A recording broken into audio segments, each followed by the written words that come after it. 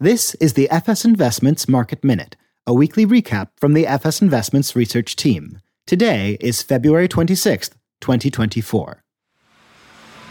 In equities, U.S. stocks drifted lower to begin the week before Nvidia's blowout earnings report sent tech stocks surging. The semiconductor designer, whose chips are highly sought after in the AI arms race, again smashed earnings estimates and saw its stock price rise more than 10%, eclipsing $2 trillion in market value. Remarkably, despite its stock price rising more than 500% since October of 2022, Nvidia's PE ratio has been flat at 31x, illustrating its explosion in profitability.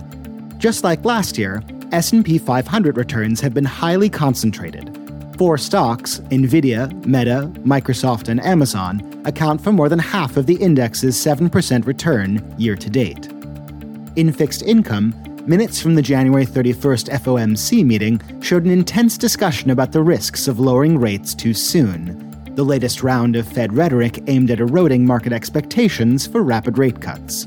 While the Fed funds futures market still reflects expectations of 3 to 4 rate cuts this year, the 2-year Treasury yield moved up significantly, closing in on 4.75% for the first time since December.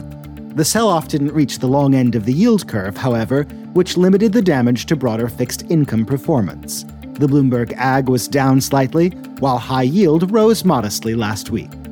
In commodities, oil prices oscillated throughout last week, ultimately ending slightly lower. Middling demand, rising production from the US and others like Brazil, and accommodative supply cuts from Saudi Arabia and its OPEC allies have kept prices in the $70 to $80 per barrel range for most of this year. OPEC Plus will hold a policy meeting soon with the expectation that they will need to extend cuts into Q2.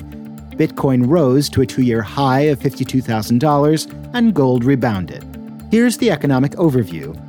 It was a light week for data. Initial jobless claims fell to 202,000 in the week ending February 17th, a sign that the labor market remains strong.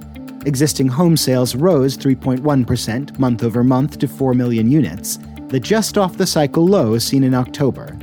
Finally, the Conference Board's leading index fell 0.4% in January, largely on the back of weak manufacturing and industrial production components. Read this week's complete Market Minute, along with full charts and data at fsinvestments.com/market-minute, where you can also sign up to get a new Market Minute and other insights in your inbox every week. The Market Minute is brought to you by the FS Investments Investment Research Team. Learn more at fsinvestments.com.